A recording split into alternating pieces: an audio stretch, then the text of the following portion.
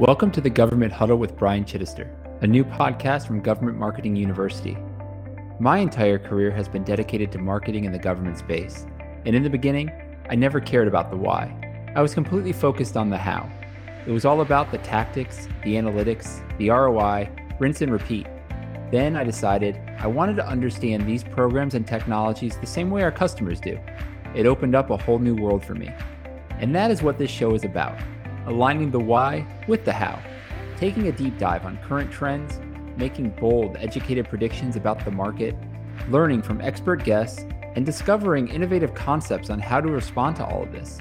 So join us as we talk about all things government marketers need to know about today, tomorrow, and beyond.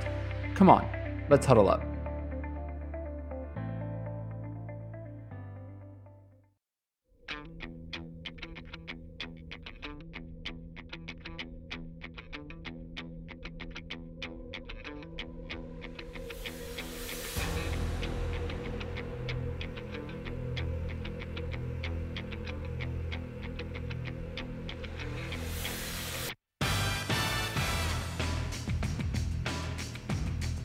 All right, welcome back to the Government Huddle podcast. I'm your host, Brian Chittister, and I think you're really going to enjoy today's show. Recently, I read a COVID-19 industry impact report on the U.S. government and found a lot of useful information. So I wanted to bring on the show one of the analysts that authored the report to provide some of these insights to you guys. So today we have joining the show Adelaide O'Brien, a research director for IDC Government Insights. And I've sat on a few panels with Adelaide, and recently we worked on a future of government work paper together, and I'm always so impressed with the information she brings. So I think you all will be too. Adelaide, welcome to the show. How are you doing today? Hi, Brian. I'm great. Thank you so much for this opportunity. It's great to be here today with you. Absolutely. I'm really glad to have you on and share some of your insights with our audience. Why don't you give us a little bit of background of what you're doing at IDC right now?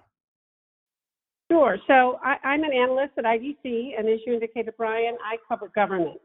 And what that means is I help agencies digitally transform. And so IDC, and I'm going to give you our definition of digital transformation, but it's really changing the business model, right?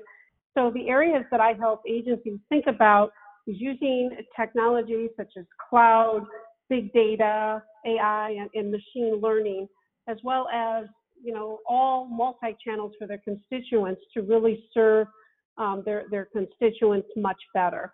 And so we've developed digital transformation roadmaps for agencies and maturity models and such to really help them along their journey. Thanks for that, Adelaide. And I'm glad you gave the audience IDC's definition of digital transformation, because I know I have been working with you for a while, and a lot of our conversations are really built off of that. But also, that's what we're going to be talking about today. COVID has taken a toll on almost every industry around the world, especially public sector. And I know we've spoken at length about how I see this as a draconian gap analysis that's really fueling the acceleration of digital transformation. So I'd love for you to touch on what you are seeing in that respect so far. Okay, so let me first get a little bit deeper on our definition, because that'll help with how we see what's happening with agencies right now. So we do see digital transformation as applying some technologies such as big data, social business, mobility, and cloud. And it's basically, though, it's not just about the technology, it's about changing the way something is done. So for government, that means new business models, getting information and services out to their constituents in a better and more efficient way. And the agencies that are doing this well typically are doing this with a human-centered, design-led view of their constituents as well as their employees. And again, despite the digital moniker, we think of 5 elements that agencies need to be on path when they digitally transform. And these 5 elements are leadership. And that means not only having a vision and a mission and guiding the agency toward that, but also leadership needs to understand the ecosystem that the agency operates in now and in the future. And that's going to be critical for sharing information with ecosystem partners. Workforce transformation, workforce transformation, and that means getting all kinds of agile tools to allow your employees to make data-driven decisions. The operating model, and that's digitizing everything and leveraging cloud so that you can share that information, you can respond to constituents faster, The fourth element is information transformation, and that's all about making data-driven decisions. And then finally, it's having this whole multi-channel transformation, having consistent information available to your citizens and constituents, no matter what channel they choose. So when you think of that, and when we talk to our government clients, and our survey responses indicate that 100% of the government responders say digital transformation is key to their agency.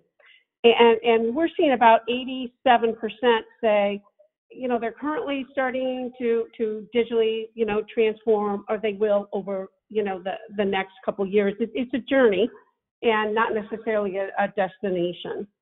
So what's interesting is during this pandemic, then, agencies that have already started this whole digital transformation journey, they have the leadership, they've deployed cloud, they've re-looked at how their portals and how they're serving their citizens, and they've changed that operating model. They're in much better positions than the agencies who haven't yet started, and that's what our government clients have actually told us. So we're seeing cloud has enabled the federal, state, and local employees to move, almost overnight from office workers to teleworkers. And it's also enabled all kinds of government workers to collaborate. And that means, sharing information, digital files, very securely sharing information with their ecosystem partners, and serving citizens appropriately with all kinds of secure access to that citizen data. I'm glad you brought up constituent impact, because citizen services at the state and local levels are certainly feeling a large impact from this pandemic. And we'll get to federal in a second, because I know they have their own challenges too, but would love to hear what you are seeing at the more localized levels of government right now. Yeah, well, Brian, technology is going to play an incredibly important role, especially in state and local provisioning their services, and this is in light of all the physical distancing practices that everyone has to adhere to right now.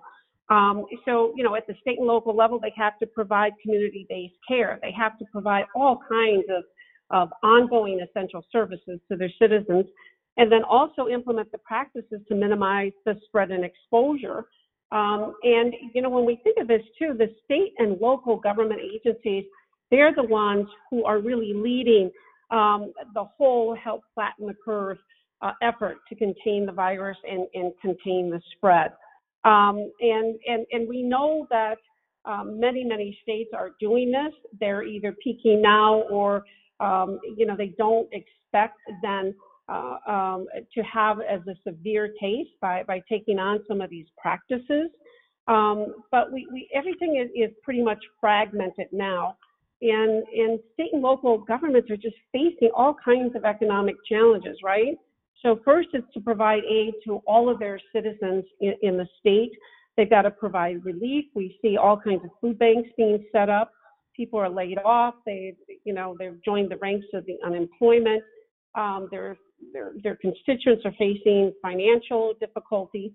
And then on top of this, the state and local communities are facing all kinds of financial difficulties and the loss of their own tax revenues. And these are from severely reduced fees, right? You've got the permits and the parking fees, all kinds of sales tax revenue, which disappeared overnight. So we are seeing, the federal stimulus package, the $2 trillion from the CARES Act, is starting now to get out into the areas and into the communities. But there's still a lot riding on the states and local communities to take care of the pandemic now, as well as give other critical services, provide other critical services to their citizens. I think you've heard me say before that when I look at citizen programs, it kind of sits in the middle, and there's two sides of the coin. You have the more externally facing programs, portals, et cetera, but you also have those back office components. And earlier you touched on the ability for government organizations to be able to go from office locations into telework, and some more smoothly than others, but most of them have that technology to be able to do that. But the back office is so important. And I know you and I have talked about future of work, et cetera. But at the federal level, how are you seeing COVID impact how they're getting their jobs done, especially teleworking right now?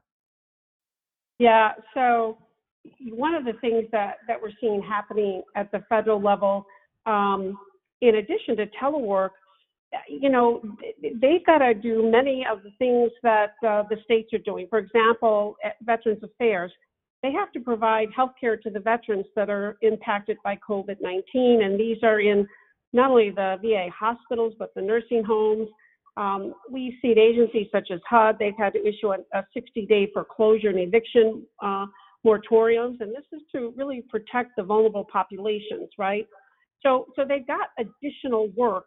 We know that scammers prey on consumers in a time when many people are desperately seeking all kinds of help and financial assistance. And just for example, the Federal Trade Commission received, I think it was something like 17,000 coronavirus-related fraud complaints last week. And then you've got agencies like Customs and Border Protection, and they're seizing all kinds of counterfeit packages filled with fake COVID-19 test kits at the border, right? So they do see additional challenges, but agencies like OPM, they're starting now to really think about how they can help those remote workers. So one of the things, and I think you may have talked about this on a previous podcast, Brian, but they recently advised agencies to virtually or remotely onboard new employees. And that's going to go a long way to getting, folks up to speed to help tackle some of this additional work. And so part of that whole onboarding means you have to make those documents available electronically. New employees should also be able to electronically sign these documents.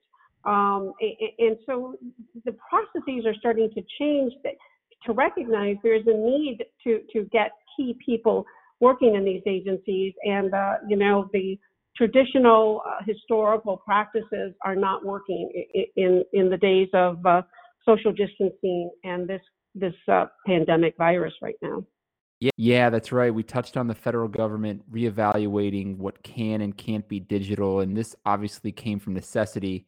And things seem to be going smoothly so far, but I would imagine that they'll take a look at the onboarding program once we come out of the other end of this and figure out kind of what worked, what didn't work. But are there other areas where you think necessity could push government organizations past perceived comfort zone, like this onboarding program has? Yeah. So, well, here's when you think about telework, right? The ultimate experience for workers would be, they have a dynamic, agile, and smart work environment, right? And it may not even be bounded by physical location. And an environment that would encompass all kinds of tools that would enable all workers, and they could access not only one-to-one, but they could collaborate, with some of the coworkers. They can contribute. Everything could be secure. However, most agencies were really not set up for this type of environment. So what we've witnessed, they've been scrambling to be able to have employees work remotely. So some of the challenges that they told us that they face is, one is this whole addressing digital equity, right, and accessibility. So agencies are starting to invest not only in business continuity. Cloud is key for that, so that you can digitize your information and share it very securely. And then also they need the network to enable the connectivity to this, right? But part of that also is just the difficulty in really assessing or working across different documents, and that can impact not only workers but constituents as well.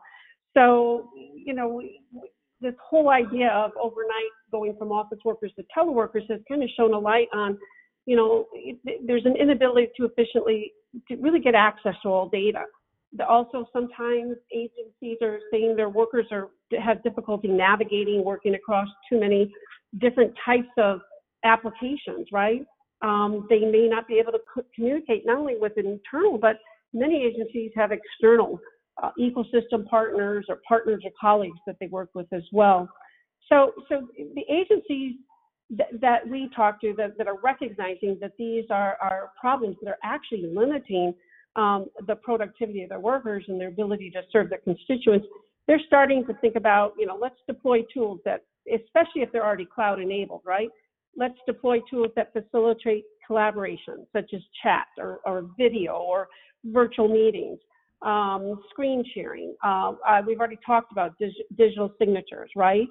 And also they're starting to enhance citizens' interaction with government agencies, and that's by streamlining navigation, answering questions, and guiding citizens to achieve their goals, because for many citizens, that's the only way now that they're going to be able to access agencies, since offices are basically closed. I'm glad you touched on addressing digital equity and accessibility gaps, because in the report that you put out, you touched on a few areas specifically impacting technology spend in public sector in the midst of COVID. That was one of the ones that piqued my attention. And if you think about the disparity between certain city sizes, you have New York City, who has the budget of a large state, perhaps, versus a smaller city like Omaha in the middle of the country. There's going to be a big gap in terms of digital equity there. But what are you seeing at both of those levels? So at the smaller state and local level, how are they keeping up with the flattening the curve initiative, as you touched on before? Well, that's a really good question, Brian. So one of the things that we're looking at is, when you think about the CARES Act, and there's $2 trillion of funding, and that is to help them help states and localities, stem the tide of COVID-19, right? As well as help America recover and get back to work. So, some of the questions that we think are going to be very, very important, and they get to this equity issue, is, who in what communities and what states have actually been able to apply for the PPP loans, right? The payroll protection program, to keep people working, until they're reopened again, to pay those payrolls, and those loans are forgiven, right? And has there been equity in how the loans were distributed? Did the communities of need have an equal opportunity to apply, not only for loans for businesses, but for help in COVID, right? So one of the things that we're recommending is, all kinds of access to this data using machine learning to impact. Let's take a look at this CARES funding on such aspects as unemployment, bankruptcy, stemming the curve of the virus, being able to support, unemployment applications, and have, that the number of unemployed, gone down, and all kinds of other applications. And we think it's important that, the analysis be done by good government groups as well as agencies themselves, to understand if disadvantaged communities have the same opportunities as others to apply and receive all kinds of CARES Act funding, and help them, their community, not only fight the virus, but also recover afterwards. Yeah, no, that's a great point. And you mentioned machine learning in there. One of the triggers in your report as well that's acting as an accelerant is the rise in data analytics by government organizations. And I think we had already seen a rise in their adoption of data and analytics into their decision making as they moved forward at all levels of government. But how are you seeing data analytics being used now post-COVID? And how is that really going to accelerate digital transformation? Wow. So we are absolutely seeing it used in almost all levels of government, Brian. So, we're starting to see it move from, say, the theoretical to actually critical tools. And at the same time, we're starting to see it move from chatbots to actually data-driven decisioning, right? So agencies and healthcare workers are starting to use it to identify hotspots. And right now, one of the biggest areas of using it is contact tracing. And this will help not only understand, who's infected, but also reach the people who are exposed to those who are infected to prevent further spread. The other area that is going to be critical for AI will be for, the federal government, the state and the local government, to really pay attention to, the use of the funds, and if they're used for what they're intended, to prevent fraud, waste, and abuse. We saw this with the last major expenditure, the Recovery Act of federal funds here in the United States, and very, very committed and aggressive communications between the federal, state, and local governments, and tracking the spending of that money to make sure that that money went for its intended purpose. We're also seeing the use of the data, and it's great that it's being shared.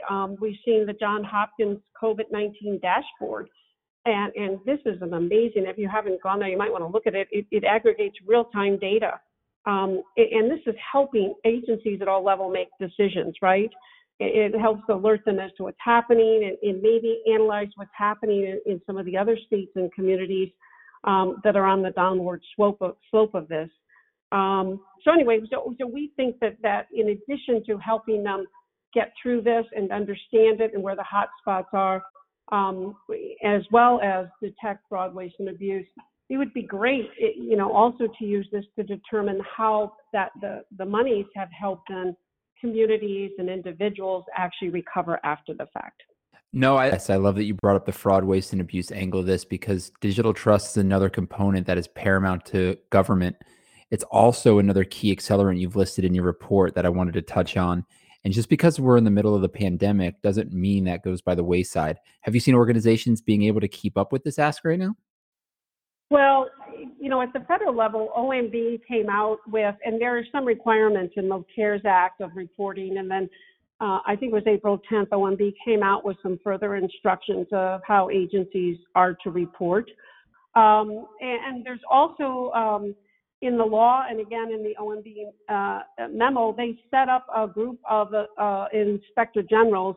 And as you know, the last time during the Recovery Act, we also had a similar group take a look at how the spending, the flow of the dollars, where it went, that type of thing. And, so we do have some oversight built into the law. We have it built into some of the requirements that are sent out by OMB. And I think one of the things that's going to be critical too is agencies share information, because Brian, I'm sure you're aware, and the listeners are aware, a lot of times bad actors will try out a scheme, when it comes to fraud, and then, once they're detected, they'll go to another community, another location, or try the scheme, in a different format. So I think communication, as people are finding that, fraudsters are at work trying to get that money that's to go to individuals, to businesses, and to help fight this virus, I think that's going to be very critical. And then I think it's going to take a while for us to really understand the impact of this funding. And what's important is not only to look at it, from an equity perspective, from a recovery perspective, but also to understand what worked well. And should we be in another pandemic, we can use this as a blueprint for, understanding, what types of stimulus are helping the communities and the individuals and the families and the healthcare workers the most, so that the next time we're faced with something like this, we can move very, very quickly and kind of like know best practices and best outcomes. I think that's a really important point, because in the accelerant we mentioned earlier, in terms of usage of data and analytics, it's going to be important for organizations to look back at what they did during the pandemic. And like you said, what worked, what didn't work. And we're seeing it in the private sector too. I was talking to a coworker the other day, the amount of innovation that's happened on video conferencing platforms within the past month. And you've had rebranding of one, you've had a merger situation of another, and multiple different innovations coming out, just to ensure that they're keeping up with what the demands are with consumers and professionals out using them. So I think it's been a giant beta test, honestly, but the ability for us to look back and figure out what worked, what didn't work, and really make insightful changes is going to. And as a marketer, I've been excited to ask you this question, because I know in the report, and I read through it, and I'm looking forward to hearing some of your insights into this. But you listed out some technologies that are going to be winners post-COVID, and the ones that are going to be slated for the largest impact within public sector as they move forward. Would love to get your insight, if you could, on some of those and how the technologies are going to really affect the public sector moving forward. Yeah. So, yeah, thank you for that, Brian. And um, in not only is this, a major pilot or a beta test of some really exciting technology and tools, but my hope is that in many ways we don't go back to business as usual. Now that we know how to use some of these tools, especially the collaborating tools, right? That agencies think about that because they're so efficient. And sharing information is so powerful. So let me talk a little bit about where the technology that we think will be thriving as a result of this. And so it's basically public communication platforms and CRM automation tools like chatbots and all kinds of self-service forms with information and guidance to constituents in filling out the forms, Q&A forms, that type of thing. Cybersecurity spending, one of the things that's so important, and NIST actually came out with guidelines, for all federal employees, really you've got to keep everything secure. You've got to keep the laptop secure. You have to have all kinds of, asset management policies and ensure the employees are aware of all kinds of vulnerabilities. And one of the things that's so important for the public sector, federal, state, and local, is keeping personally identifiable information secure. So that's just so important, not only, to a key to having the workforce connected, but also productive, as well as not compromising any citizen trust that their information is going to be divulged or stolen. So cybersecurity, this would be for mobile devices, edge devices, network security, very, very important. Cloud services, we've talked about that. That is just so critical. And it's the underpinning of digital transformation. And let me repeat, the agencies that we've talked to who have started their cloud journey, they are doing so much better. They can uplift, they can add all kinds of apps than the agencies who are not as fortunate to be on that cloud journey. So, it allows them a nice ramp up and expansion of services right now. We're going to see some investments in new infrastructure, including 5G. We're also going to see agencies start to invest. We talked about AI. This is really some areas where before maybe AI was just, the scientists, we know the scientists are using it now to help find vaccines and all kinds of other things, but agencies are realizing it's a very, very powerful tool they have and can help them make decisions. So we're actually seeing that move from the theoretical to critical tools. And we've talked a little bit about using AI for hotspots, contact tracing, and prevention of fraud. So those are areas that are very, very important right now. And we think once agencies are exposed to how they can use that, they'll continue to use AI for other decisions. So again, and I don't know if I've touched on all the telework, remote working tools. We've talked a little bit about this during the podcast, but all kinds of unified communication collaboration tools, PCs, tablets, smartphones, soft phones, especially for federal workers. Many of the contact centers were closed and workers had to use soft phones on their PCs. So those are the areas that we know and believe that agencies are going to be spending money on. Definitely lots to digest there and some really great insights I think our audience can take away from today's episode. So thank you for walking through all that with us. Before we wrap up, are there any closing thoughts you wanted to leave our listeners with? Well, yeah, so thank you, Brian, and it's been such a pleasure to talk to you. And, I've been thinking about that, and, expect agency spending priorities to shift and possibly dramatically, as they start, changing their focus from, taking care of the citizens to taking a look at their budget and then getting back on track, right? There might be some non-essential business closures and the tax revenue at the local level might be impacted by this. So one of the things that's important is to try and take a look at that if you're looking at your community or state by state level, because there's not going to be a broad brush. And this is where understanding your government clients, where they are, how they're doing on their budget and what their priorities are is going to be so important for success in the future. And we think some may change their risk profile for some technologies. And so, the agencies that may have had, say, large ERP upgrades, in their budget, they may delay them and start to take a look at scaling some other apps on cloud or new technologies during the crisis period, and may continue to do so for some time after. So, we're thinking this could affect consulting and IT service providers. They might have to start to ramp up, accelerate different timelines for work being done, especially anything that's mission critical. The other thing that I think is going to be very important is, easy to deploy will be key. And this is especially for smaller agencies and local governments, because they already lack the staff to customize anything, and they don't have the expertise or resources.